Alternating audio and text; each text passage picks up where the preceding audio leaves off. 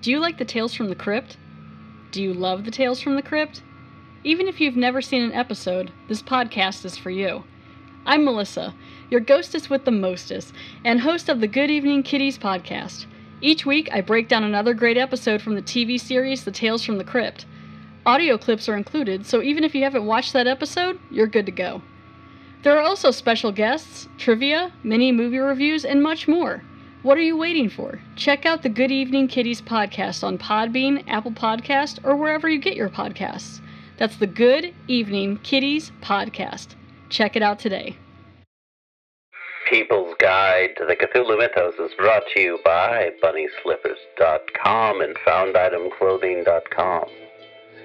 Keep your feet warm.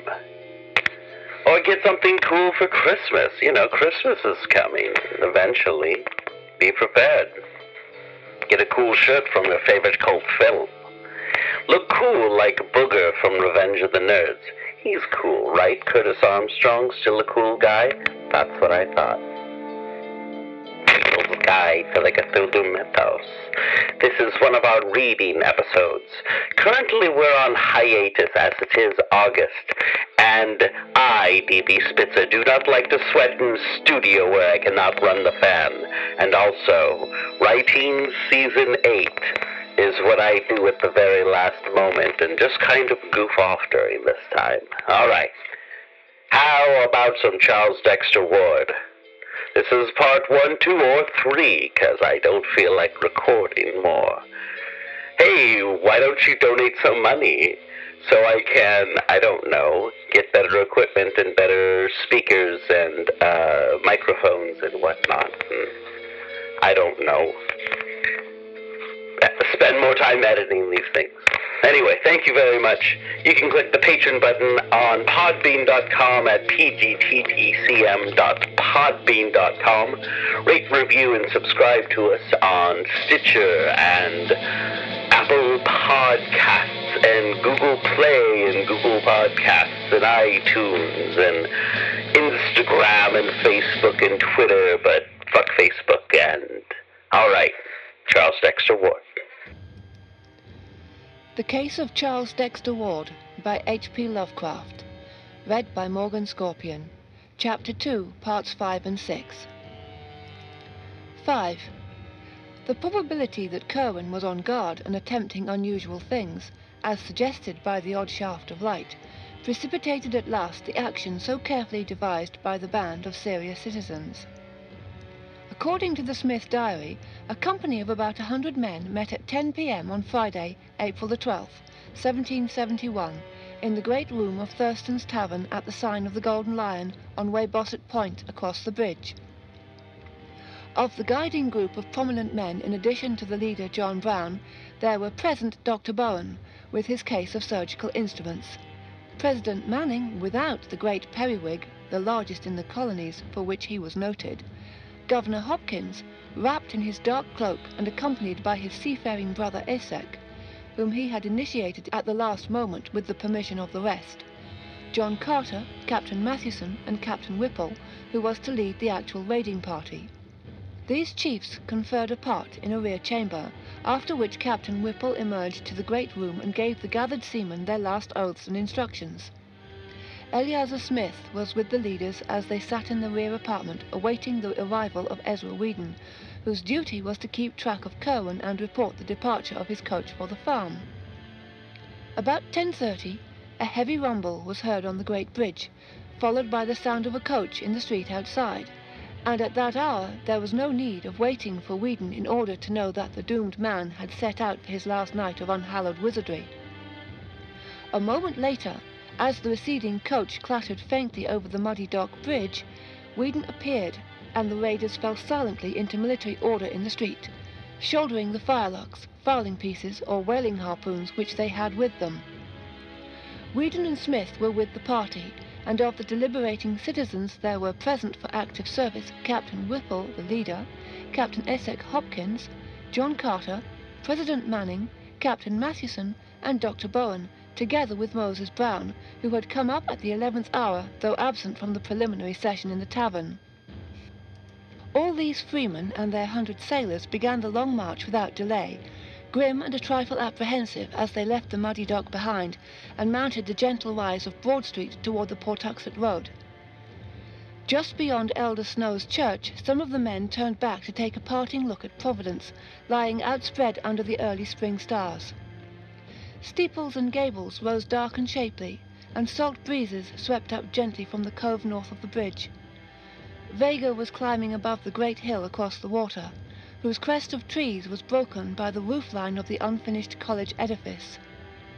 At the root of that hill, and along the narrow mounting lanes of its side, the old town dreamed, old Providence, for whose safety and sanity so monstrous and colossal a blasphemy was about to be wiped out. An hour and a quarter later the raiders arrived, as previously agreed, at the Fenner farmhouse, where they heard a final report on their intended victim. He had reached his farm over half an hour before, and the strange light had soon afterwards shot once more into the sky, but there were no lights in any visible windows. This was always the case of late. Even as this news was given, another great glare arose toward the south, and the party realized that they had indeed come close to the scene of awesome and unnatural wonders. Captain Whipple now ordered his force to separate into 3 divisions, one of 20 men under Eleazar Smith to strike across to the shore and guard the landing place against possible reinforcements for Kirwan until summoned by a messenger for desperate service, a second of 20 men under Captain Essex Hopkins to steal down into the river valley behind the Kirwan farm and demolish with axes or gunpowder the oaken door in the high, steep bank, and the third to close in on the house and adjacent buildings themselves. Of this division, 1/3 was to be led by Captain Mathewson to the cryptical stone edifice with high narrow windows, another third to follow Captain Whipple himself to the main farmhouse, and the remaining third to preserve a circle around the whole group of buildings until summoned by a final emergency signal. The river party would break down the hillside door at the sound of a single whistle blast, then wait and capture anything which might issue from the regions within. At the sound of 2 whistle blasts, it would advance through the aperture to oppose the enemy or join the rest of the raiding contingent. The party at the stone building would accept these respective signals in an analogous manner, forcing an entrance at the first, and at the second descending whatever passage into the ground might be discovered, and joining the general or focal warfare expected to take place within the caverns. A third, or emergency signal of 3 blasts would summon the immediate reserve from its general guard duty, its 20 men dividing equally and entering the unknown depths through both farmhouse and stone building. Captain Whipple's belief in the existence of catacombs was absolute, and he took no alternative into consideration when making his plans. He had with him a whistle of great power and shrillness, and did not fear any upsetting or misunderstanding of signals. The final reserve at the landing, of course, was nearly out of the whistle's range, hence would require a special messenger if needed for help. Moses Brown and John Carter went with Captain Hopkins to the riverbank, while President Manning was detailed with Captain Mathewson to the stone building. Dr. Bowen, with Ezra Whedon, remained in Captain Whipple's party, which was to storm the farmhouse itself. The attack was to begin as soon as a messenger from Captain Hopkins had joined Captain Whipple to notify him of the river party's readiness. The leader would then deliver the loud single blast, and the various advance parties would commence their simultaneous attack on 3 points.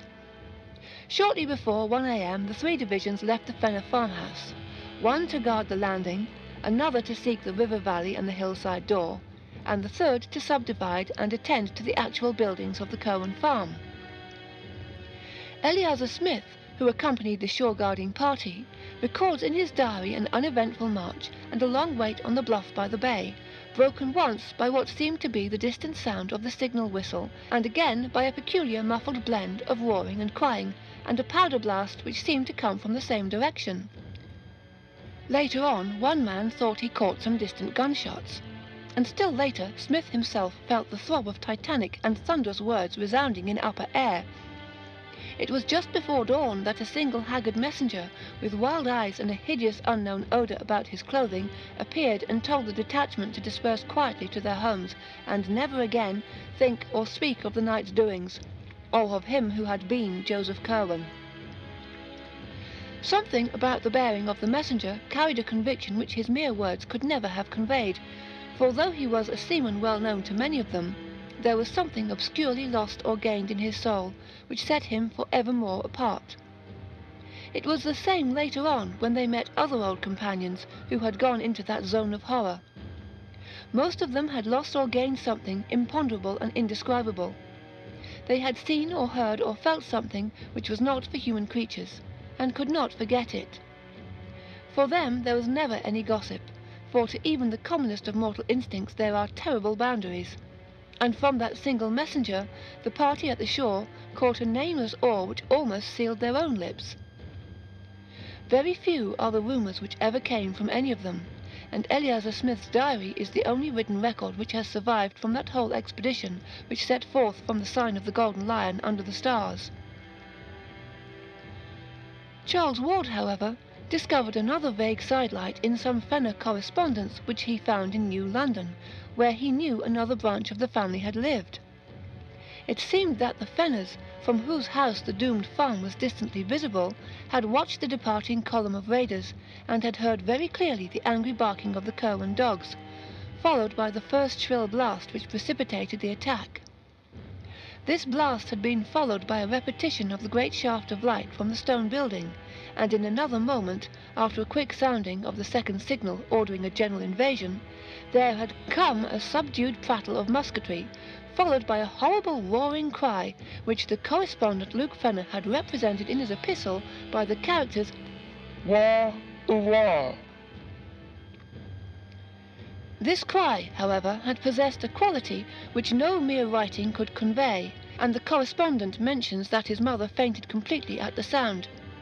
It was later repeated less loudly, and further but more muffled evidences of gunfire ensued, together with a loud explosion of powder from the direction of the river.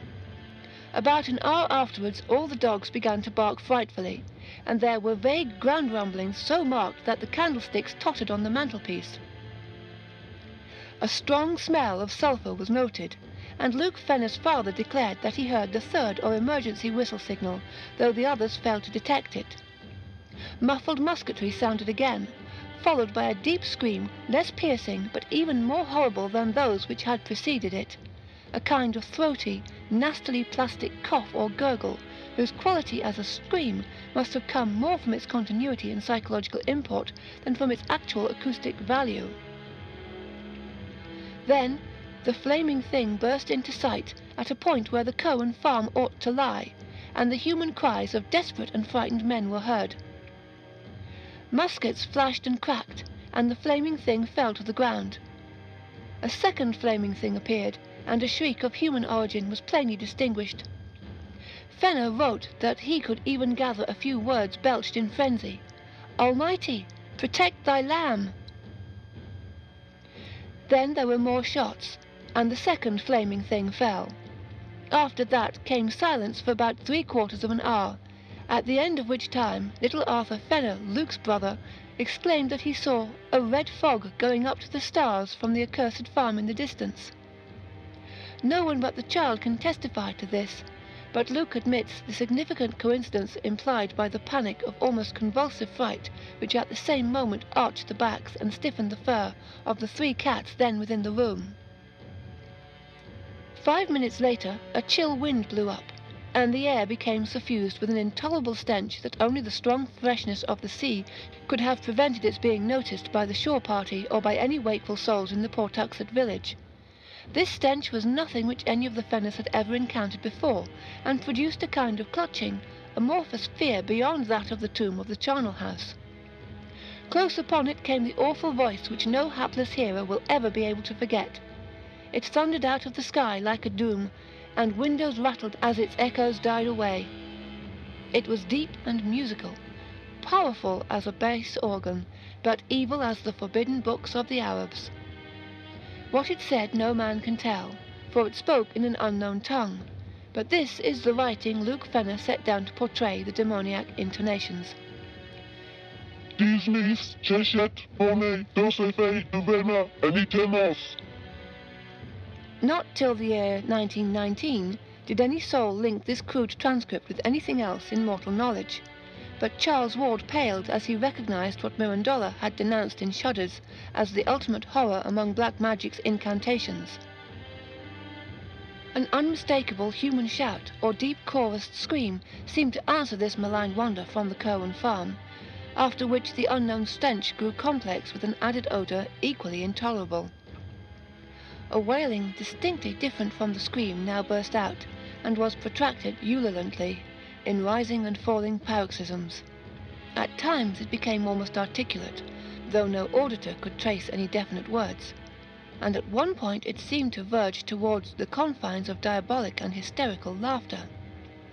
Then a yell of utter, ultimate fright and stark madness wrenched from scores of human throats, a yell which came strong and clear despite the depth from which it must have burst, after which darkness and silence ruled all things.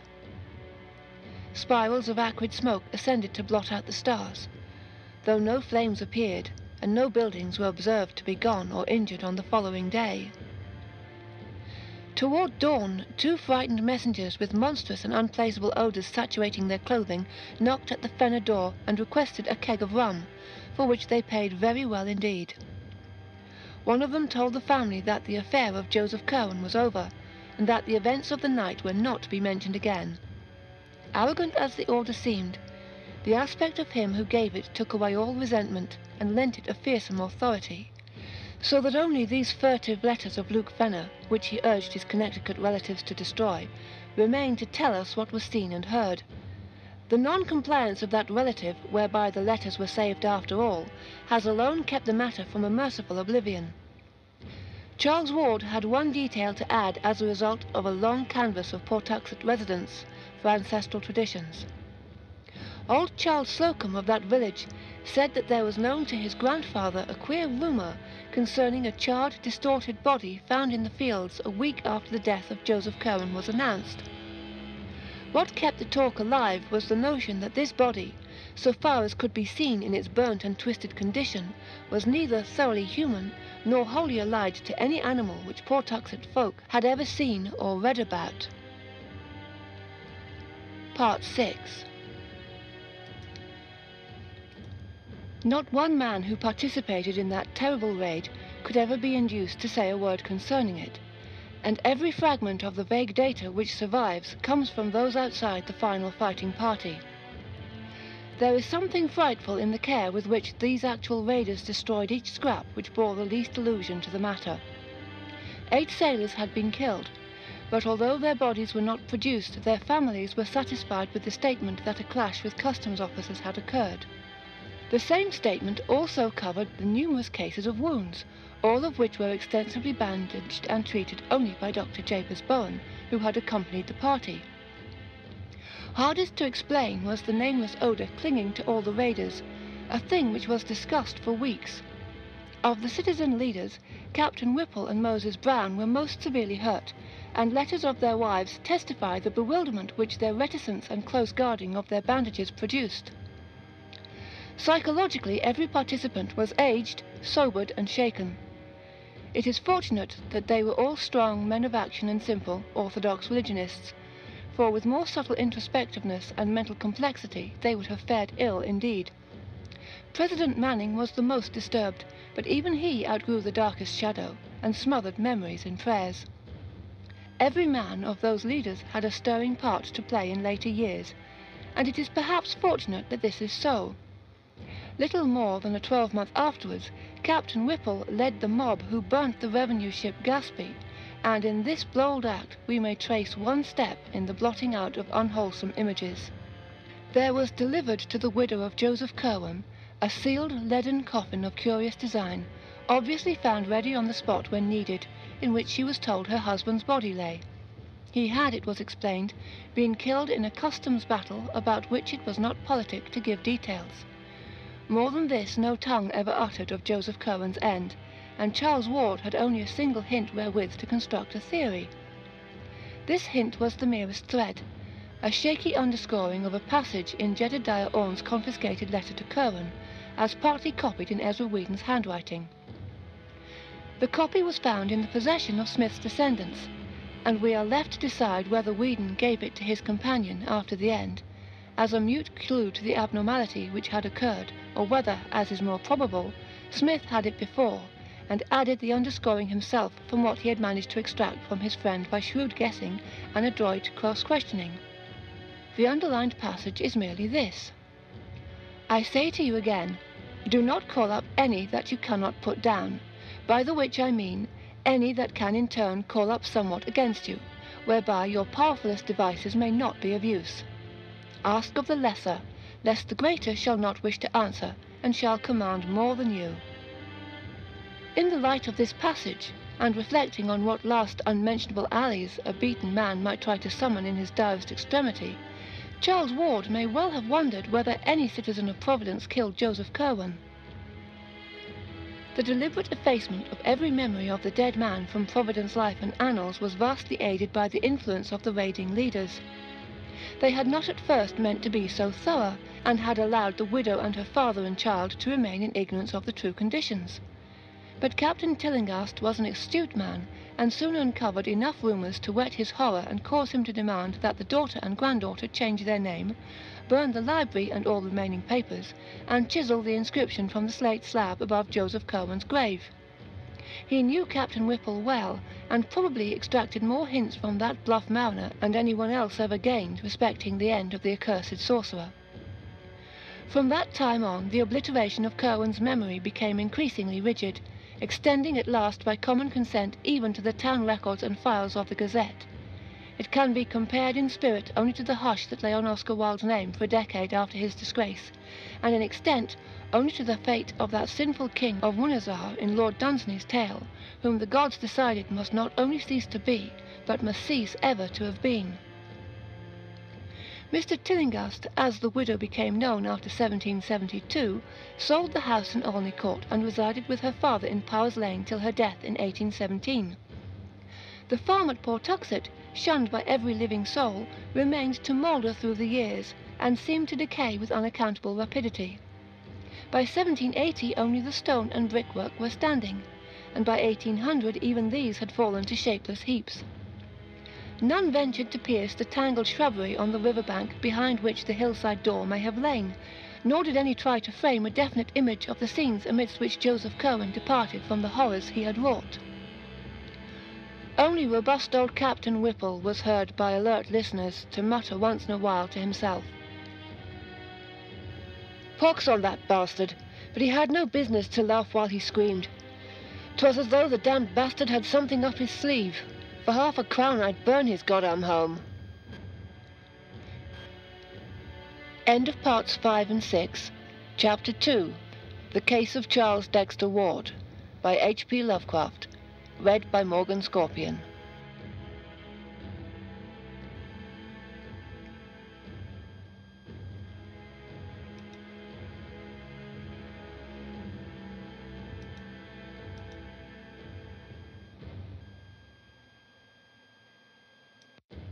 The Case of Charles Dexter Ward, by H.P. Lovecraft. Read by Morgan Scorpion. Chapter 3. A Search and an Evocation. Part 1. Charles Ward, as we have seen, first learned in 1918 of his descent from Joseph Curwen. That he at once took an intense interest in everything pertaining to the bygone mystery is not to be wondered at, for every vague rumour that he had heard of Curwen now became something vital to himself, in whom flowed Curwen's blood. No spirited and imaginative genealogist could have done otherwise than begin forthwith an avid and systematic collection of Curwen data. In his first delvings there was not the slightest attempt at secrecy, so that even Dr. Lyman hesitates to date the youth's madness from any period before the close of 1919.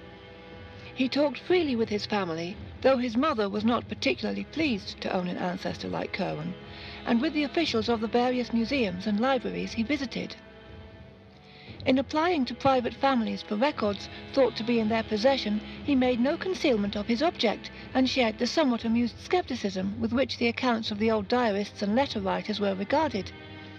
He often expressed a keen wonder as to what really had taken place a century and a half before the Pawtuxet farmhouse, whose site he had vainly tried to find, and what Joseph Curwen really had been. When he came across the Smith diary and archives and encountered the letter from Jedediah Orne, he decided to visit Salem and look up Curwen's early activities and connections there, which he did during the Easter vacation of 1919. At the Essex Institute, which was well known to him from former sojourns in the glamorous old town of crumbling Puritan gables and clustered gambrel roofs, he was very kindly received, and unearthed there a considerable amount of Curwen data. He found that his ancestor was born in Salem Village, now Danvers, 7 miles from town, on the 18th of February, OS, 1662-3, and that he had run away to sea at the age of 15, not appearing again for 9 years, when he returned with the speech, dress, and manners of a native Englishman and settled in Salem proper. At that time he had little to do with his family, but spent most of his hours with the curious books he had brought from Europe, and the strange chemicals which came for him on ships from England, France, and Holland. Certain trips of his into the country were the objects of much local inquisitiveness, and were whisperingly associated with vague rumours of fires on the hills at night. Curwen's only close friends had been one Edward Hutchinson of Salem Village, and one Simon Orne of Salem. With these men he was often seen in conference about the common, and visits among them were by no means infrequent. Hutchinson had a house well out toward the woods, and it was not altogether liked by sensitive people because of the sounds heard there at night. He was said to entertain strange visitors, and the lights seen from his windows were not always of the same colour. The knowledge he displayed concerning long-dead persons and long-forgotten events was considered distinctly unwholesome, and he disappeared about the time the witchcraft panic began, never to be heard from again. At that time Joseph Curwen also departed, but his settlement in Providence was soon learned of. Simon Orne lived in Salem until 1720, when his failure to grow visibly old began to excite attention. He thereafter disappeared, though 30 years later his precise counterpart and self-styled son turned up to claim his property. The claim was allowed on the strength of documents in Simon Orne's known hand, and Jedediah Orne continued to dwell in Salem till 1771, when certain letters from Providence citizens to the Reverend Thomas Barnard and others brought about his quiet removal to parts unknown. Certain documents by and about all of the strange characters were available at the Essex Institute, the courthouse, and the registry of deeds, and included both harmless commonplaces such as land titles and bills of sale, and furtive fragments of a more provocative nature. There were 4 or 5 unmistakable allusions to them on the witchcraft trial records, as when one Hepzibah Lawson swore on July 10, 1692, at the court of Oyer and Termine under Judge Haythorne, that 40 witches and the black man were wont to meet in the woods behind Mr. Hutchinson's house, and one Amity Howe declared at a session of August 8th before Judge Gedney that Mr. G.B., Reverend George Burroughs, on that night put the devil his mark upon Bridget S., Jonathan A., Simon O., Deliverance W., Joseph C., Susan P., Mehitable C., and Deborah B. Then there was a catalogue of Hutchinson's uncanny library as found after his disappearance, and an unfinished manuscript in his handwriting, couched in a cipher none could read. Ward had a photostatic copy of this manuscript made, and began to work casually on the cipher as soon as it was delivered to him. After the following August, his labours on the cipher became intense and feverish, and there is reason to believe, from his speech and conduct, that he hit upon the key before October or November. He never stated, though, whether or not he had succeeded. But of greatest immediate interest was the Orne material. It took Ward only a short time to prove from identity of penmanship a thing he had already considered established from the text of the letter to Curwen, namely, that Simon Orne and his supposed son were one and the same person. As Orne had said to his correspondent, it was hardly safe to live too long in Salem, hence he resorted to a 30-year sojourn abroad, and did not return to claim his lands except as a representative of a new generation. Orne had apparently been careful to destroy most of his correspondence, but the citizens who took action in 1771 found and preserved a few letters and papers which excited their wonder.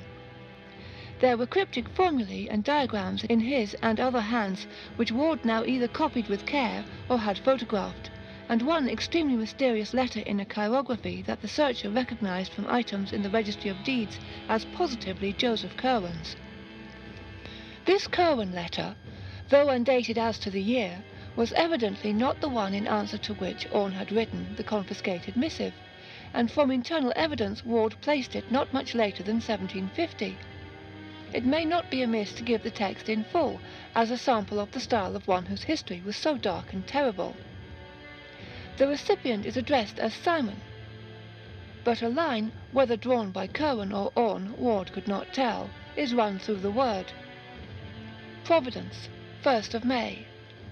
Brother, my honoured ancient friend, due respects and earnest wishes to him whom we serve for your eternal power. I am just come upon that which you ought to know, concerning the matter of the last extremity, and what to do regarding it. I am not disposed to follow you in going away on account of my years, for Providence hath not ye sharpness of ye bay in hunting out uncommon things, and bringing to trial. I am tied up in ships and goods, and could not do as you did. Besides the which, my farm at Pawtuxet hath under it what you know, and would not wait for my coming back as an other. But I am unready for hard fortunes, as I have told you, and have long worked upon ye way of getting back after ye last.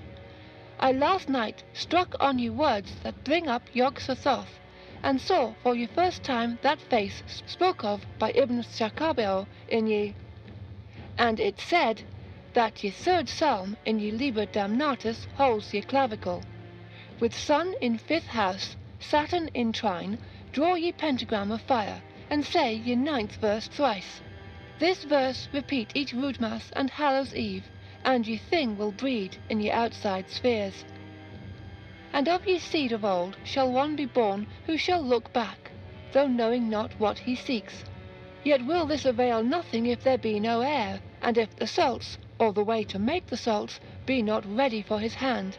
And here I will own, I have not taken needed steps, nor found much. Your process is plaguy hard to come near, and it used up such a store of specimens. I am hard put to it to get enough, notwithstanding the sailors I have from ye Indies. Ye people about are become curious, but I can stand them off. Ye gentry are worse than the populace, being more circumstantial in their acts, and more believed in what they tell. That Parson and Mr. Merritt have talked some, I am fearful, but no thing so far is dangerous. Ye chemical substances are easy of getting, there being 2 good chemists in town, Dr. Bowen and Sam Carew. I am following out what Borellus saith, and have help in ye Abdul al-Hazred in his 7th book. Whatever I get, you shall have. And in ye meanwhile, do not neglect to make use of ye words I have here given. I have them right, but if you desire to see him, employ the writings on ye piece of that I am putting in this packet. Say ye verses every Roodmas and Hallows Eve, and if ye line run out not, one shall be in years to come that shall look back and use what salts or stuff for salts you shall leave him. Job 14:14. I rejoice you are again at Salem, and hope I may see you not long hence. I have a good stallion, and am thinking of getting a coach, there being one, Mr. Merritt's, in Providence already, though ye roads are bad. If you are disposed to travel, do not pass me by. From Boston take you post road through Dedham, Wrentham, and Attleborough, good taverns being at all these towns. Stop at Mr. Balcom's in Wrentham, where ye beds are finer than Mr. Hatch's, but eat at ye other house, for their cook is better. Turn into Providence by Pawtucket Falls, and ye rode past Mr. Sale's tavern. My house opposite Mr. Epinetus Olney's tavern off ye Town Street, first on ye north side of Olney Court. Distance from Boston Stone about 44 miles. Sir, I am ye old and true friend and servant in Almonson Metroton, Josephus C. to Mr. Simon Orne, Williams Lane in Salem. This letter, oddly enough, was what first gave Ward the exact location of Curwen's Providence home, for none of the records encountered up to that time had been at all specific. The discovery was doubly striking because it indicated as the newer Cowan house, built in 1761 on the site of the old, a dilapidated building still standing in Olney Court and well known to Ward in his antiquarian rambles over Stamper's Hill. The place was indeed only a few squares from his own home on the Great Hill's higher ground, and was now the abode of a Negro family much esteemed for occasional washing, house-cleaning, and furnace-tending services. To find in distant Salem such sudden proof of the significance of this familiar rookery in his own family history was a highly impressive thing to Ward, and he resolved to explore the place immediately upon his return. The more mystical phases of the latter, which he took to be some extravagant kind of symbolism, frankly baffled him, though he noted with a thrill of curiosity that the biblical passage referred to, Job 14:14, was the familiar verse, "If a man die, shall he live again? All the days of my appointed time will I wait, until my change come." Part 2. Young Ward came home in a state of pleasant excitement, and spent the following Saturday in a long and exhaustive study of the house in Olney Court. The place, now crumbling with age, had never been a mansion, but was a modest 2.5-story wooden townhouse of the familiar Providence colonial type, with plain peaked roof, large central chimney, and artistically carved doorway with rayed fanlight, triangular pediment, and trim Doric pilasters. It had suffered but little alteration externally, and Ward felt he was gazing on something very close to the sinister matters of his quest. The present Negro inhabitants were known to him, and he was very courteously shown about the interior by old Asa and his stout wife Hannah. Here there was more change than the outside indicated, and Ward saw with regret that fully half of the fine scroll and urn overmantels and shell-carved cupboard linings were gone, whilst most of the fine wainscoting and burlection moulding was marked, hacked, and gouged, or covered up altogether with cheap wallpaper. In general, the survey did not yield as much as Ward had somehow expected, but it was at least exciting to stand within the ancestral walls which had housed such a man of horror as Joseph Cowan.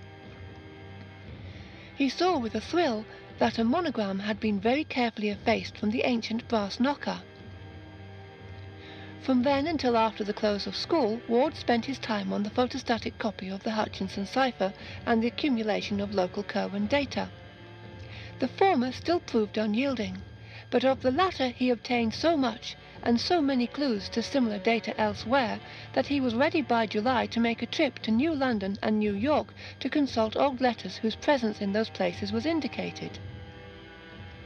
This trip was very fruitful, for it brought him the Fenner letters with their terrible description of the Pawtuxet farmhouse raid, and the Nightingale Talbot letters in which he learned of the portrait painted on a panel of the Cowan library. This matter of the portrait interested him particularly, since he would have given much to know just what Joseph Cowan looked like, and he decided to make a second search of the house in Olney Court to see if there might not be some trace of the ancient features beneath peeling coats of later paint or layers of mouldy wallpaper. Early in August that search took place, and Ward went carefully over the walls of every room sizable enough to have been by any possibility the library of the evil builder. He paid especial attention to the large panels of such overmantels as still remained, and was keenly excited after about an hour, when on a broad area above the fireplace in a spacious ground-floor room he became certain that the surface brought out by the peeling of several coats of paint was sensibly darker than any ordinary interior paint or the wood beneath it was likely to have been. A few more careful tests with a thin knife, and he knew that he had come upon an oil portrait of great extent. With truly scholarly restraint, the youth did not risk the damage which an immediate attempt to uncover the hidden picture with the knife might have been, but just retired from the scene of his discovery to enlist expert help. In 3 days he returned with an artist of long experience, Mr. Walter C. Dwight, whose studio is near the foot of College Hill, and that accomplished restorer of paintings set to work at once with proper methods and chemical substances. Old Asa and his wife were duly excited over their strange visitors, and were properly reimbursed for this invasion of their domestic hearth. As day by day the work of restoration progressed, Charles Ward looked on with growing interest at the lines and shades gradually unveiled after their long oblivion. Dwight had begun at the bottom. Hence, since the picture was a 3/4 length one, the face did not come out for some time. It was meanwhile seen that the subject was a spare, well-shaped man with dark blue coat, embroidered waistcoat, black satin small clothes, and white silk stockings, seated in a carved chair against the background of a window with wharves and ships beyond. When the head came out, it was observed to bear a neat Albemarle wig, and to possess a thin, calm, undistinguished face, which seemed somehow familiar to both Ward and the artist. Only at the very last, though, did the restorer and his client begin to gasp with astonishment at the details of that lean, pallid visage, and to recognize with a touch of awe the dramatic trick which heredity had played. For it took the final bath of oil and the final stroke of the delicate scraper to bring out fully the expression which centuries had hidden, and to confront the bewildered Charles Dexter Ward, dweller in the past, with his own living features in the countenance of his horrible great-great-great-grandfather. Ward brought his parents to see the marvel he had uncovered, and his father at once determined to purchase the picture despite its execution on stationary panelling. The resemblance to the boy, despite an appearance of rather great age, was marvellous, and it could be seen that through some trick of atavism the physical contours of Joseph Curwen had found a precise duplication after a century and a half. Mrs. Ward's resemblance to her ancestor was not at all marked, though she could recall relatives who had some of the facial characteristics shared by her son and by the bygone Curwen.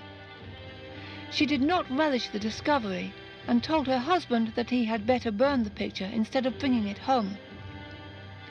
There was, she averred, something unwholesome about it, not only intrinsically, but in its very resemblance to Charles. Mr. Ward, however, was a practical man of power and affairs, a cotton manufacturer with extensive mills at River Point in the Pawtuxet Valley, and not one to listen to feminine scruples. The picture impressed him mightily with its likeness to his son, and he believed the boy deserved it as a present. In this opinion, it is needless to say, Charles most heartily concurred, and a few days later Mr. Ward located the owner of the house, a small, rodent-featured person with a guttural accent, and obtained the whole mantle and overmantle, bearing the picture at a curtly fixed price which cut short the impending torrent of unctuous haggling. It now remained to take off the panelling and remove it to the Ward home, where provisions were made for its thorough restoration and installation, with an electric mock fireplace in Charles's third-floor study or library.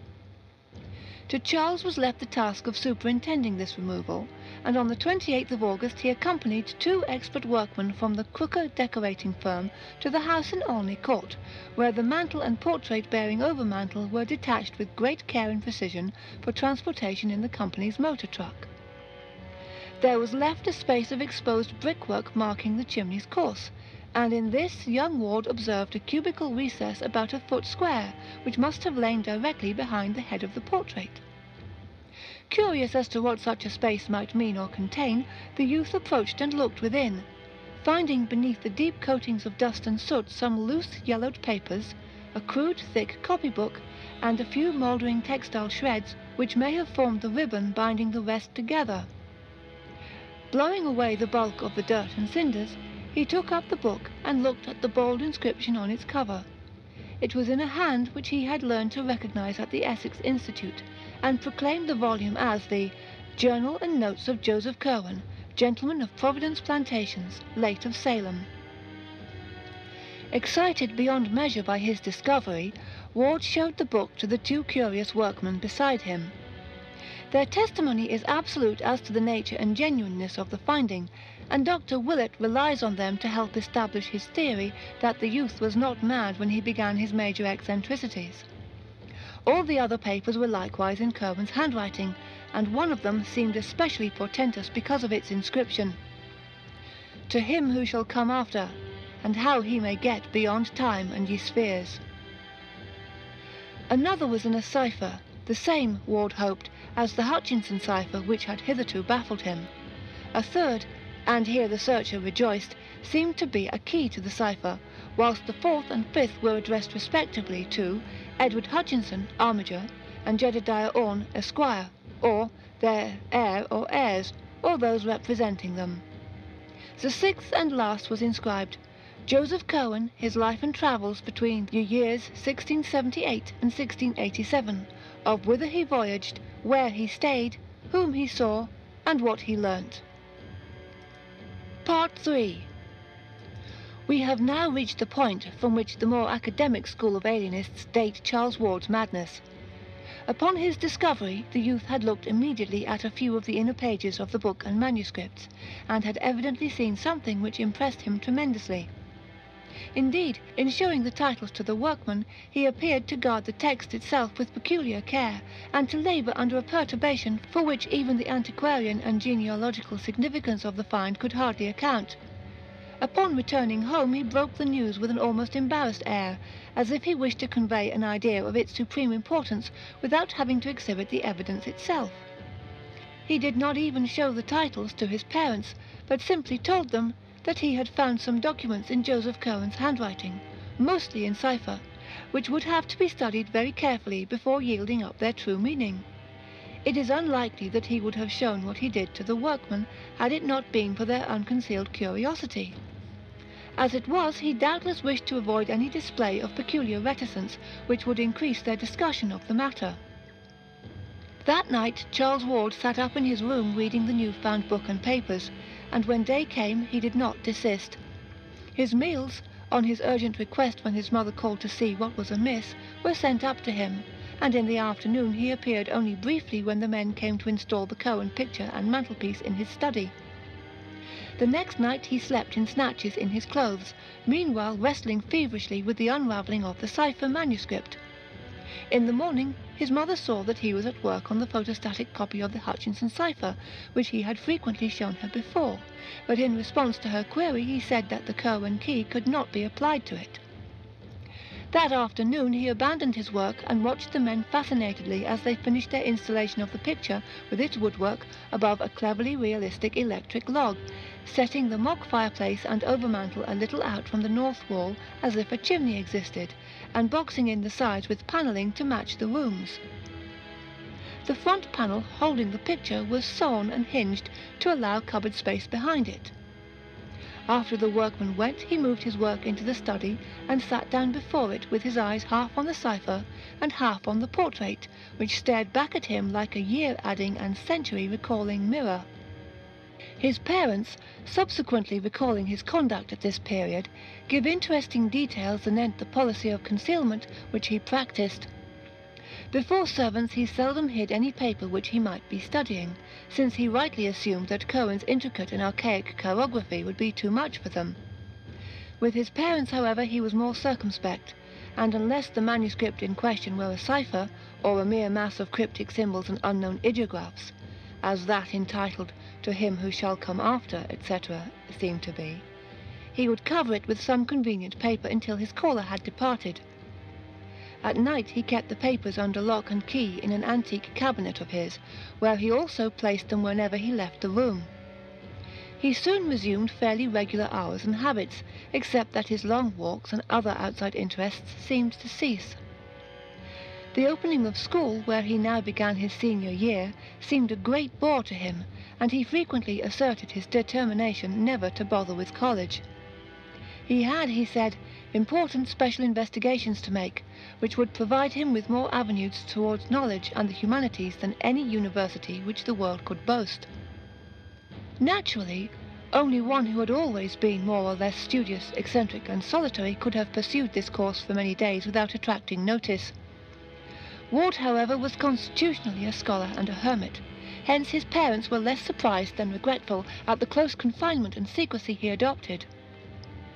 At the same time, both his father and mother thought it odd that he would show them no scrap of his treasure trove, nor give any connected account of such data as he had deciphered. This reticence he explained away as due to a wish to wait until he might announce some connected revelation. But as the weeks passed without further disclosures, there began to grow up between the youth and his family a kind of constraint, intensified in his mother's case by her manifest disapproval of all Cohen delvings. During October, Ward began visiting the libraries again, but no longer for the antiquarian matter of his former days.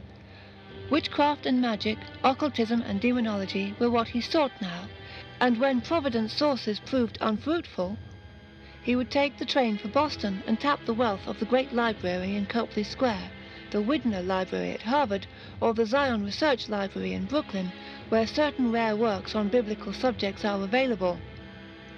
He bought extensively, and fitted up a whole additional set of shelves in his study for newly acquired works on uncanny subjects, while during the Christmas holidays he made a round of out-of-town trips, including one to Salem to consult certain records at the Essex Institute. About the middle of January 1920, there entered Ward's bearing an element of triumph which he did not explain, and he was no more found at work upon the Hutchinson cipher. Instead, he inaugurated a dual policy of chemical research and record scanning, fitting up for the one a laboratory in the unused attic of the house, and for the latter haunting all the sources of vital statistics in Providence. Local dealers in drugs and scientific supplies, later questioned, gave astonishingly queer and meaningless catalogues of the substances and instruments he purchased. But clerks at the State House, the City Hall, and the various libraries agree as to the definite object of his second interest. He was searching intensely and feverishly for the grave of Joseph Curwen, from whose slate slab an older generation had so wisely blotted the name. Little by little there grew upon the Ward family the conviction that something was wrong. Charles had had freaks and changes of minor interests before, but this growing secrecy and absorption in strange pursuits was unlike even him. His schoolwork was the merest pretence, and although he failed in no test, it could be seen that the older application had all vanished. He had other concernments now, and when not in his new laboratory with a score of obsolete alchemical books, could be found either poring over old burial records downtown or glued to his volumes of occult lore in his study, where the startlingly, one almost fancied increasingly, similar features of Joseph Curwen stared blandly at him from the great overmantel on the north wall. Late in March, Ward added to his archive searching a ghoulish series of rambles about the various ancient cemeteries of the city. The cause appeared later, when it was learned from City Hall clerks that he had probably found an important clue. His quest had suddenly shifted from the grave of Joseph Curwen to that of one Napthali Field, and this shift was explained when, going over the files that he had been over, the investigators actually found a fragmentary record of Curwen's burial which had escaped the general obliteration, and which stated that the curious leaden coffin had been interred 10 foot south and 5 foot west of Napthali Field's grave in... The lack of a specified burying ground in the surviving entry greatly complicated the search, and Napthali Field's grave seemed as elusive as that of Curwen. But here no systematic effacement had existed, and one might reasonably be expected to stumble on the stone itself, even if its record had perished. Hence the rambles, from which St. John's, the former King's churchyard, and the ancient congregational burying ground in the midst of Swan Point Cemetery were excluded, since other statistics had shown that the only Napthali Field, oblit 1729, whose grave could have been meant, had been a Baptist. End of Chapter 3, Parts 1, 2, and 3 of The Case of Charles Dexter Ward by Howard Phillips Lovecraft. Read by Morgan Scorpion.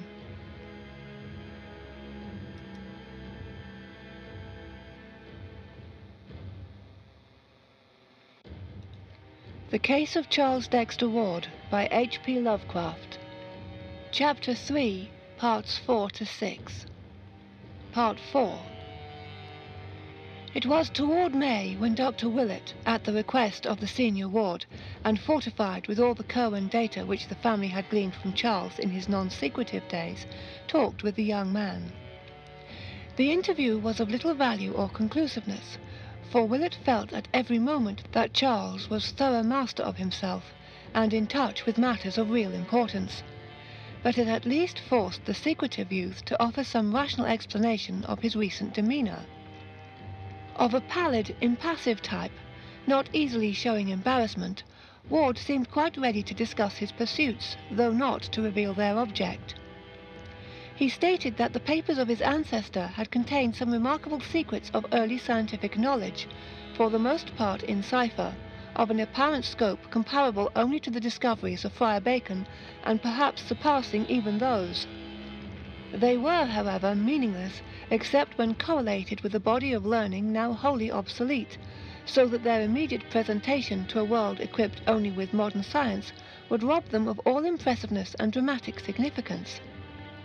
To take their vivid place in the history of human thought, they must first be correlated by one familiar with the background out of which they evolved, and to this task of correlation Ward was now devoting himself. He was seeking to acquire as fast as possible those neglected arts of old which a true interpreter of the Cohen data must possess, and hoped in time to make a full announcement and presentation of the utmost interest to mankind and to the world of thought. Not even Einstein, he declared, could more profoundly revolutionize the current conception of things. As to his graveyard search, whose object he freely admitted, but the details of whose progress he did not relate, he said he had reason to think that Joseph Cohen's mutilated headstone bore certain mystic symbols, carved from directions in his will and ignorantly spared by those who had effaced the name, which were absolutely essential to the final solution of his cryptic system. Cohen, he believed, had wished to guard his secret with care, and had consequently distributed the data in an exceedingly curious fashion. When Dr. Willett asked to see the mystic documents, Ward displayed much reluctance and tried to put him off with such things as photostatic copies of the Hutchinson cipher and Orne formulae and diagrams, but finally showed him the exteriors of some of the real Cohen finds, the journal and notes, the cipher, title in cipher also, and the formula-filled message, "To him who shall come after," and let him glance inside such as were in obscure characters. He also opened the diary at a page carefully selected for its innocuousness, and gave Willett a glimpse of Cohen's connected handwriting in English. The doctor noted very closely the crabbed and complicated letters, and the general aura of the 17th century which clung round both penmanship and style, despite the writer's survival into the 18th century, and became quickly certain that the document was genuine. The text itself was relatively trivial, and Willett recalled only a fragment. Wednesday, 16th of October, 1754. My sloop, the Wakeful, this day put in from London, with 20 new men picked up in ye Indies, Spaniards from Martinico and 2 Dutchmen from Suriname. Ye Dutchmen are like to desert from having heard somewhat ill of these ventures, but I will see to ye inducing of them to stay. For Mr. Knight Dexter of ye Bay and book 120 pieces camblets, 100 pieces assorted camblatines, 20 pieces blue duffels, 100 pieces shalloons, 50 pieces calamancos, 300 pieces each shensoy and hum-hums. For Mr. Green at ye Elephant 50 galleon kittles, 20 warming pans, 15 bake kittles, 10 pairs smoking tongues. For Mr. Perigo 1 set of awls. For Mr. Nightingale 50 reams prime foolscap. Said ye Sabaoth thrice last night, but none appeared. I must hear more from Mr. H. in Transylvania, though it is hard reaching him, and exceeding strange he cannot give me the use of what he hath so well used these 100 years. Simon hath not writ these 5 weeks, though I expect soon hearing from him. When upon reaching this point Dr. Willett turned the leaf, he was quickly checked by Ward, who almost snatched the book from his grasp. All that the doctor had a chance to see on the newly opened page was a brief pair of sentences, but these, strangely enough, lingered tenacious in his memory. They ran: Ye verse from Liber Damnatus being spoke 5 Roodmas and 4 Hallows Eve, I am hopeful ye thing is breeding outside ye spheres. It will draw one who is to come, if I can make sure he shall be, and he shall think on past things, and look back through all ye years, against ye which I must have ready ye salts, or that to make 'em with. Willett saw no more, but somehow this small glimpse gave a new and vague terror to the painted features of Joseph Cohen, which stared blandly down from the overmantel. Even after that he entertained the odd fancy, which his medical skill of course assured him was only a fancy, that the eyes of the portrait had a sort of wish, if not an actual tendency, to follow young Charles Ward as he moved about the room. He stopped before leaving to study the picture closely, marvelling at its resemblance to Charles, and memorizing every minute detail of the cryptical, colourless face, even down to a slight scar or pit in the smooth brow above the right eye. Cosmo Alexander, he decided, was a painter worthy of the Scotland that produced Raeburn, and a teacher worthy of his illustrious pupil, Gilbert Stuart. Assured by the doctor that Charles's mental health was in no danger, but that on the other hand he was engaged in researches which might prove of real importance, the wards were more lenient than they might otherwise have been when during the following June the youth made positive his refusal to attend college. He had, he declared, studies of much more vital importance to pursue, and intimated a wish to go abroad the following year in order to avail himself of certain sources of data not existing in America. The senior ward, while denying his latter wish as absurd for a boy of only 18, acquiesced regarding the university, so that after a none too brilliant graduation from the Moses Brown School, there ensued for Charles a 3-year period of intensive occult study and graveyard searching. He became recognized as an eccentric, and dropped even more completely from the sight of his family's friends than he had been before, keeping close to his work and only occasionally making trips to other cities to consult obscure records. Once he went south to talk to a strange mulatto who dwelt in a swamp, and about whom a newspaper had printed a curious article. Again he sought a small village in the Adirondacks, whence reports of certain odd ceremonial practices had come, but still his parents forbade him the trip to the old world which he desired. Coming of age in April 1923, and having previously inherited a small competence from his maternal grandfather, Ward determined at last to take the European trip hitherto denied him. Of his proposed itinerary he would say nothing, save that the needs of his studies would carry him to many places, but he promised to write to his parents fully and faithfully. When they saw he could not be dissuaded, they ceased all opposition and helped as best they could, so that in June the young man sailed for Liverpool with the farewell blessings of his father and mother, who accompanied him to Boston and waved him out of sight from the White Star Pier in Charlestown. Letters soon told of his safe arrival, and of his securing good quarters in Great Russell Street, London, where he proposed to stay, shunning all family friends, till he had exhausted the resources of the British Museum in a certain direction.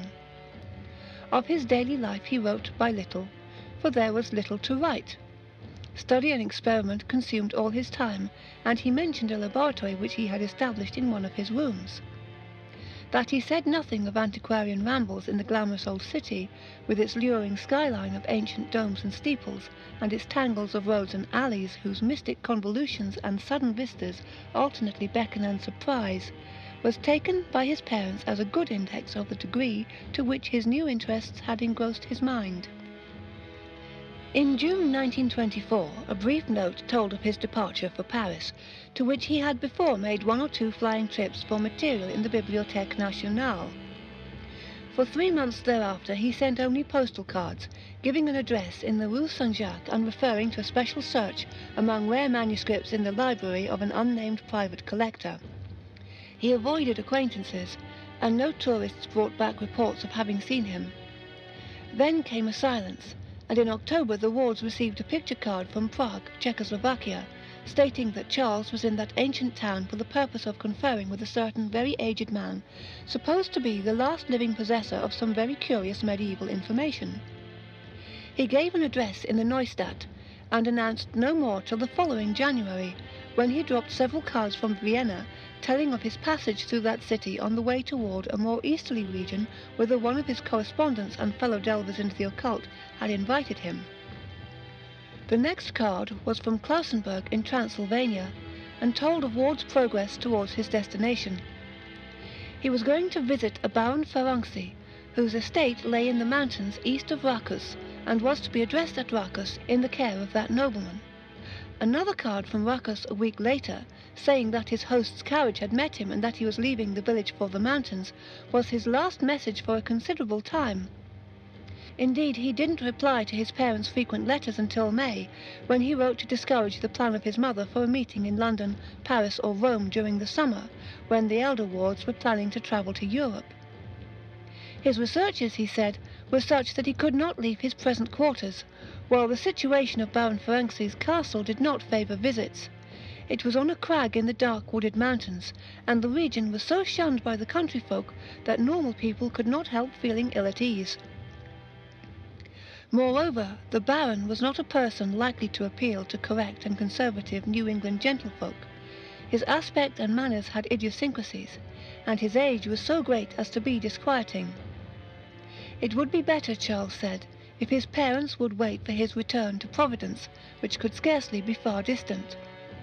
That return did not, however, take place until May 1926, when after a few heralding cards, the young wanderer quietly slipped into New York on the Homeric and traversed the long miles to Providence by motor coach, eagerly drinking in the green rolling hills, and fragrant blossoming orchards, and the white-steepled towns of vernal Connecticut, his first taste of ancient New England in nearly 4 years. When the coach crossed the Pawcatuck and entered Rhode Island amidst the fairy goldenness of a late spring afternoon, his heart beat with quickened force, and the entry to Providence along Reservoir and Elmwood avenues was a breathless and wonderful thing, despite the depths of forbidden law to which he had delved. At the high square where Broad, Weybosset and Empire Streets join, he saw before and below him in the fire of sunset the pleasant, remembered houses and domes and steeples of the old town, and his head swam curiously as the vehicle rolled down to the terminal behind the Biltmore, bringing into view the great dome and soft, roof-pierced greenery of the ancient hill across the river, and the tall colonial spire of the First Baptist Church, limned pink in the magic evening against the fresh springtime verdure of its precipitous background. Old Providence! It was this place and the mysterious forces of its long, continuous history which had brought him into being, and which had drawn him back toward marvels and secrets whose boundaries no prophet might fix. Here lay the arcana, wondrous or dreadful as the case may be, for which all his years of travel and application had been preparing him. A taxicab whirled him through Post Office Square with its glimpse of the river, the old market house and the head of the bay, and up the steep curved slope of Waterman Street to Prospect, where the vast gleaming dome and sunset-flushed Ionic columns of the Christian Science Church beckoned northward. Then 8 squares past the fine old estates his childish eyes had known, and the quaint brick sidewalks, so often trodden by his youthful feet. And at last, the little white overtaken farmhouse on the right, on the left the classic Adam porch and stately facade of the great brick house where he was born. It was twilight, and Charles Dexter Ward had come home. 5. A school of alienists, slightly less academic than Dr. Lyman's, assigned to Ward's European trip the beginning of his true madness. Admitting that he was sane when he started, they believe that his conduct upon returning implies a disastrous change. But even to this claim Dr. Willett refuses to concede. There was, he insists, something later, and the queerness of the youth at this stage he attributes to the practice of rituals learned abroad. Odd enough things, to be sure, but by no means implying mental aberration on the part of their celebrant. Ward himself, though visibly aged and hardened, was still normal in his general reactions, and in several talks with Dr. Willett, displayed a balance which no madman, even an incipient one, could feign continuously for long. What elicited the notion of insanity at this period were the sounds heard at all hours from Ward's attic laboratory, in which he kept himself most of the time. There were chantings and repetitions, and thunderous declamations in uncanny rhythms, and although these sounds were always in Ward's own voice, there was something in the quality of that voice, and the accents of the formulae it pronounced, which could not but chill the blood of every hearer. It was noticed that Nig, the venerable and beloved black cat of the household, bristled and arched his back perceptibly when certain of the tones were heard. The odours occasionally wafted from the laboratory were likewise exceedingly strange. Sometimes they were very noxious, but more often they were aromatic, with a haunting, elusive quality which seemed to have the power of inducing fantastic images.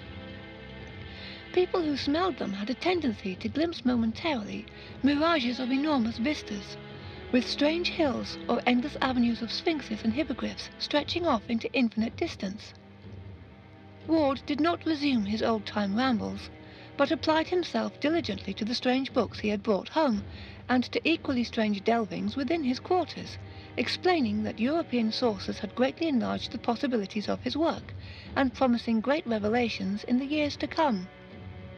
His older aspect increased to a startling degree his resemblance to the Cowan portrait in his library, and Dr. Willett would often pause by the latter after a call, marvelling at the virtual identity, and reflecting that only the small pit above the picture's right eye now remained to differentiate the long-dead wizard from the living youth. These calls of Willett's, undertaken at the request of the senior wards, were curious affairs.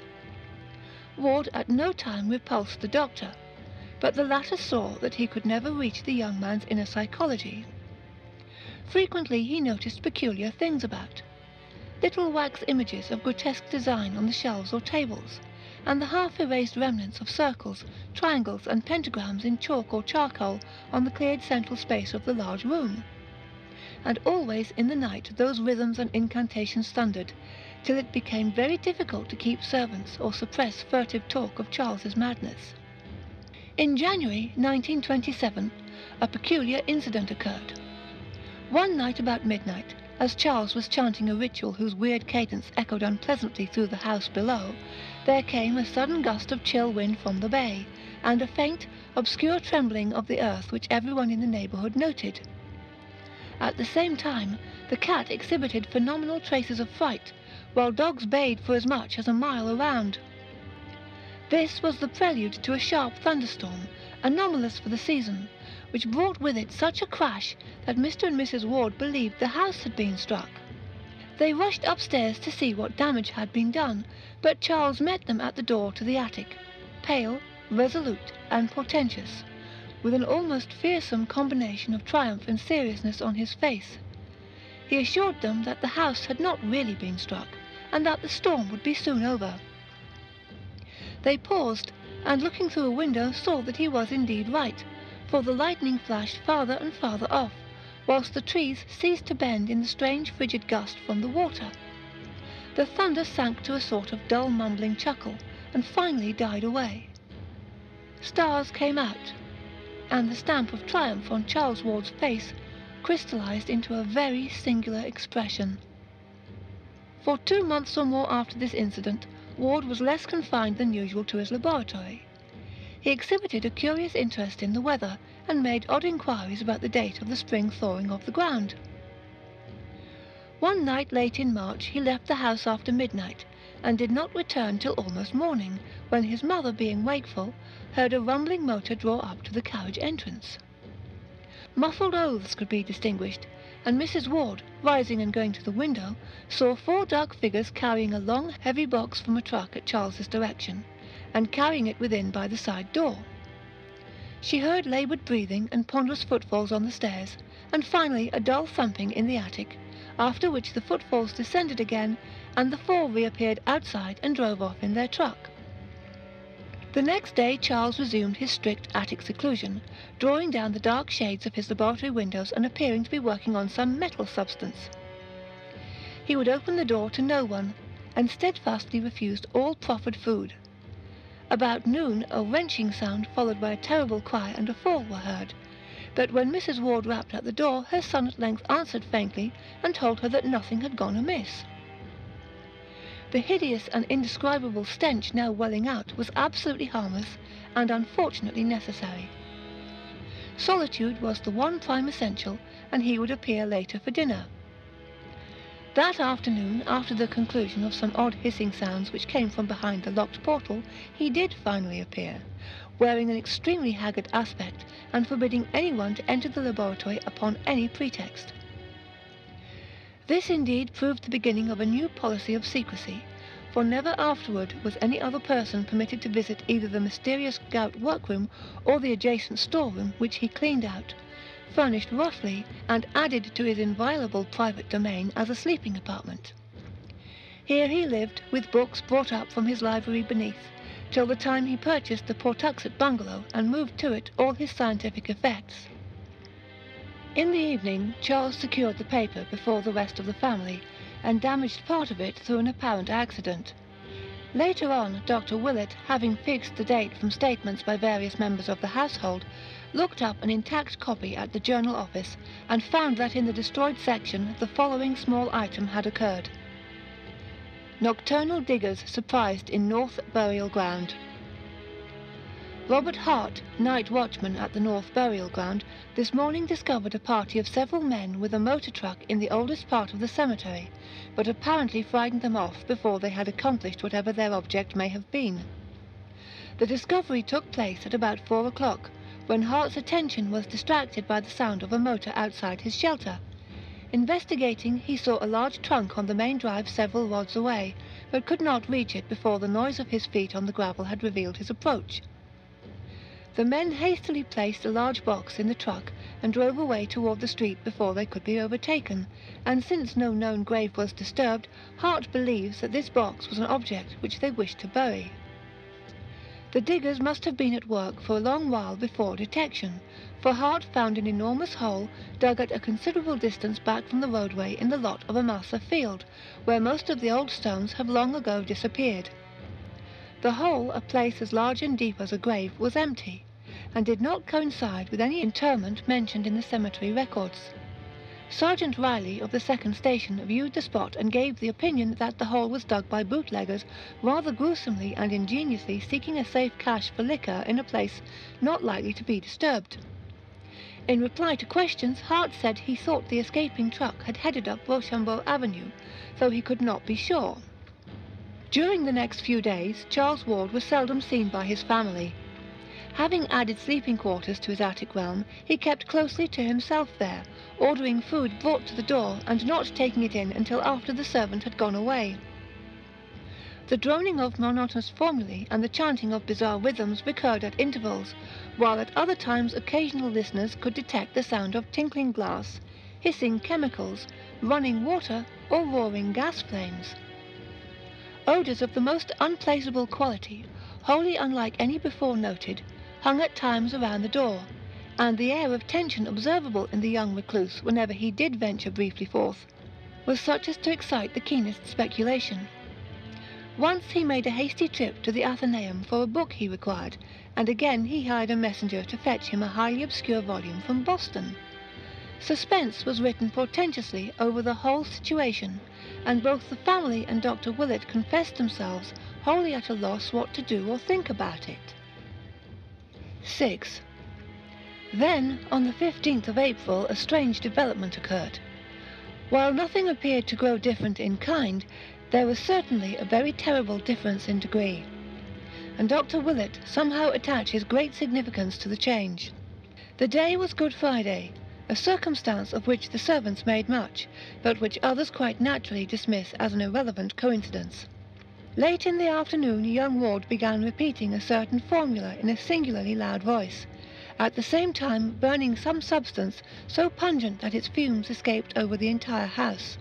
The formula was so plainly audible in the hall outside the locked door that Mrs. Ward could not help memorizing it as she waited and listened anxiously, and later on she was able to write it down at Dr. Willett's request. It ran as follows, and experts have told Dr. Willett that its very close analogue can be found in the mystic writings of Eliphas Levi, that cryptic soul who went through a crack in the forbidden door and glimpsed the frightful vistas of the void beyond. Per Adonai Elohim, Adonai Jehovah, Adonai Sabaoth, Metraton on Agglomeraton, Verbum Pythonicum, Mysterium Salamandrae, Conventus Silvorum, Antret Nomorum, Demonia Coeli God, Almonsin, Gibor, Jehoshua, Evam Zariat Natmek, Veni, Veni, Veni. This had been going on for 2 hours without change or intermission, when over all the neighbourhood a pandemoniac howling of dogs set in. The extent of this howling can be judged from the space it received in the papers the next day, but to those in the Ward household it was overshadowed by the odour which instantly followed it. A hideous, all-pervasive odour which none of them had ever smelt before or have ever smelt since. In the midst of this mephitic flood there came a very perceptible flash, like that of lightning, which would have been blinding and impressive but for the daylight around, and then was heard the voice that no listener can ever forget because of its thunderous remoteness, its incredible depth, and its eldritch dissimilarity to Charles Ward's voice. It shook the house, and was clearly heard by at least 2 neighbours above the howling of the dogs. Mrs. Ward, who had been listening in despair outside her son's locked laboratory, shivered as she recognised its hellish imports. For Charles had told of its evil fame in dark books, and of the manner in which it had thundered, according to the Fenner letter, above the doomed Pawtuxet farmhouse on the night of Joseph Curwen's annihilation. There was no mistaking that nightmare phrase, for Charles had described it too vividly in the old days when he had talked frankly of his Curwen investigations. And yet it was only this fragment of an archaic and forgotten language. Dismis, Jeshet, Brene Dosef Tuvema, Enite Maus.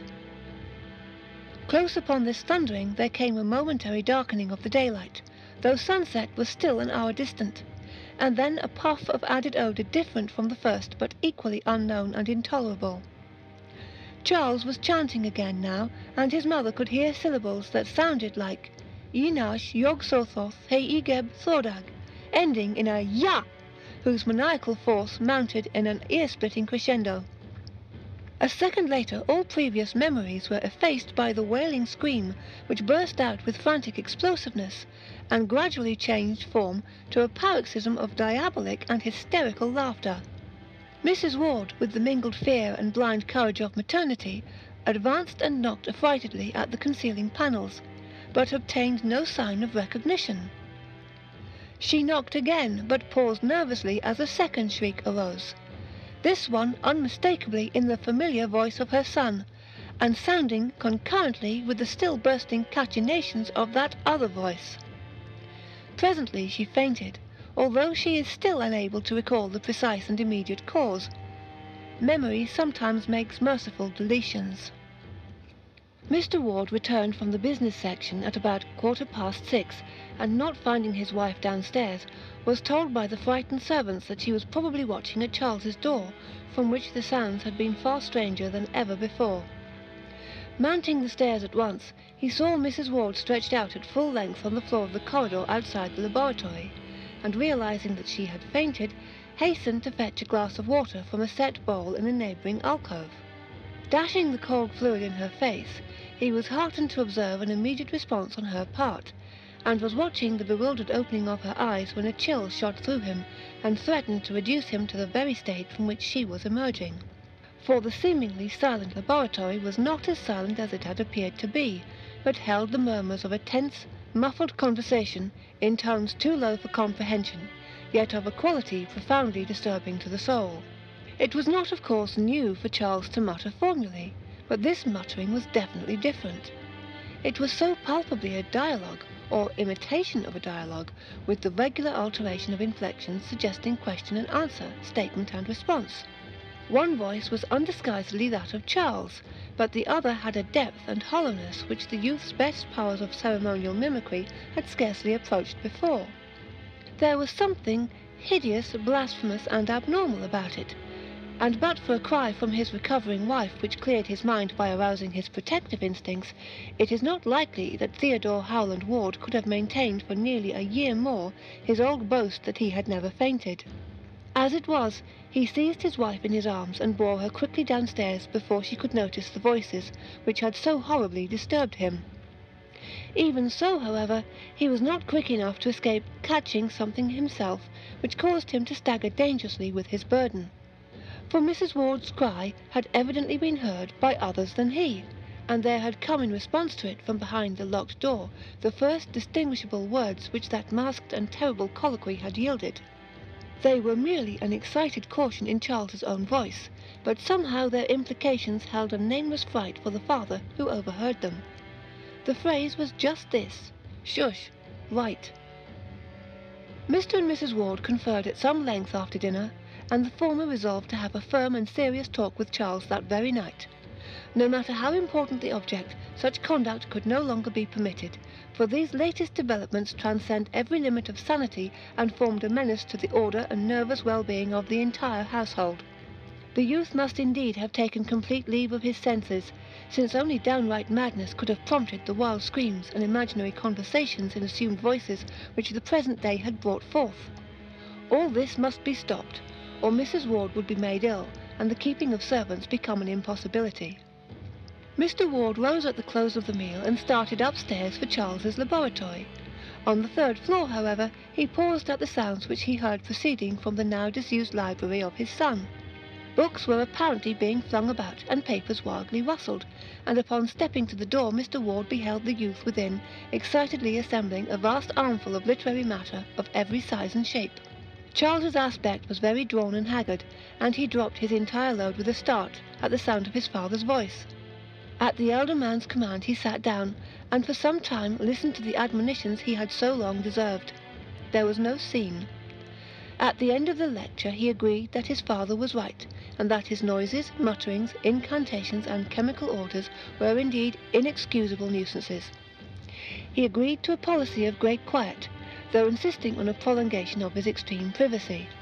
Much of his future work, he said, was in any case purely book research, and he could obtain quarters elsewhere for any such vocal rituals as might be necessary at a later stage. For the fright and fainting of his mother, he expressed the keenest contrition, and explained that the conversation later heard was part of an elaborate symbolism designed to create a certain mental atmosphere. His use of abstruse technical terms somewhat bewildered Mr. Ward, but the parting impression was one of undeniable sanity and poise, despite a mysterious tension of the utmost gravity. The interview was really quite inconclusive, and as Charles picked up his armful and left the room, Mr. Ward hardly knew what to make of the entire business. It was as mysterious as the death of poor old Nig, whose stiffening form had been found an hour before in the basement, with staring eyes and fear-distorted mouth. Driven by some vague detective instinct, the bewildered parent now glanced curiously at the vacant shelves to see what his son had taken up to the attic. The youth's library was plainly and rigidly classified, so that one might tell at a glance the books, or at least the kind of books, which had been withdrawn. On this occasion Mr. Ward was astonished to find that nothing of the occult or the antiquarian, beyond what had been previously removed, was missing. These new withdrawals were all modern items: histories, scientific treatises, geographies, manuals of literature, philosophic works, and certain contemporary newspapers and magazines. It was a very curious shift from Charles Ward's recent run of reading, and the father paused in a growing vortex of perplexity and an engulfing sense of strangeness. The strangeness was a very poignant sensation, and almost clawed at his chest as he strove to see just what was wrong around him. Something was indeed wrong, and tangibly as well as spiritually so. Ever since he had been in this room he had known that something was amiss, and at last it dawned upon him what it was. On the north wall rose still the ancient carved overmantel from the house in Olney Court, but to the cracked and precariously restored oils of the large Cohen portrait disaster had come. Time and unequal heating had done their work at last, and at some time since the room's last cleaning the worst had happened. Peeling clear of the wood, curling tighter and tighter, and finally crumbling into small bits with what must have been malignly silent suddenness, the portrait of Joseph Curwen had resigned forever its staring surveillance of the youth it so strangely resembled, and now lay scattered on the floor as a thin coating of fine blue-grey dust. End of Chapter 3 of The Case of Charles Dexter Ward by H.P. Lovecraft. Read by Morgan Scorpion.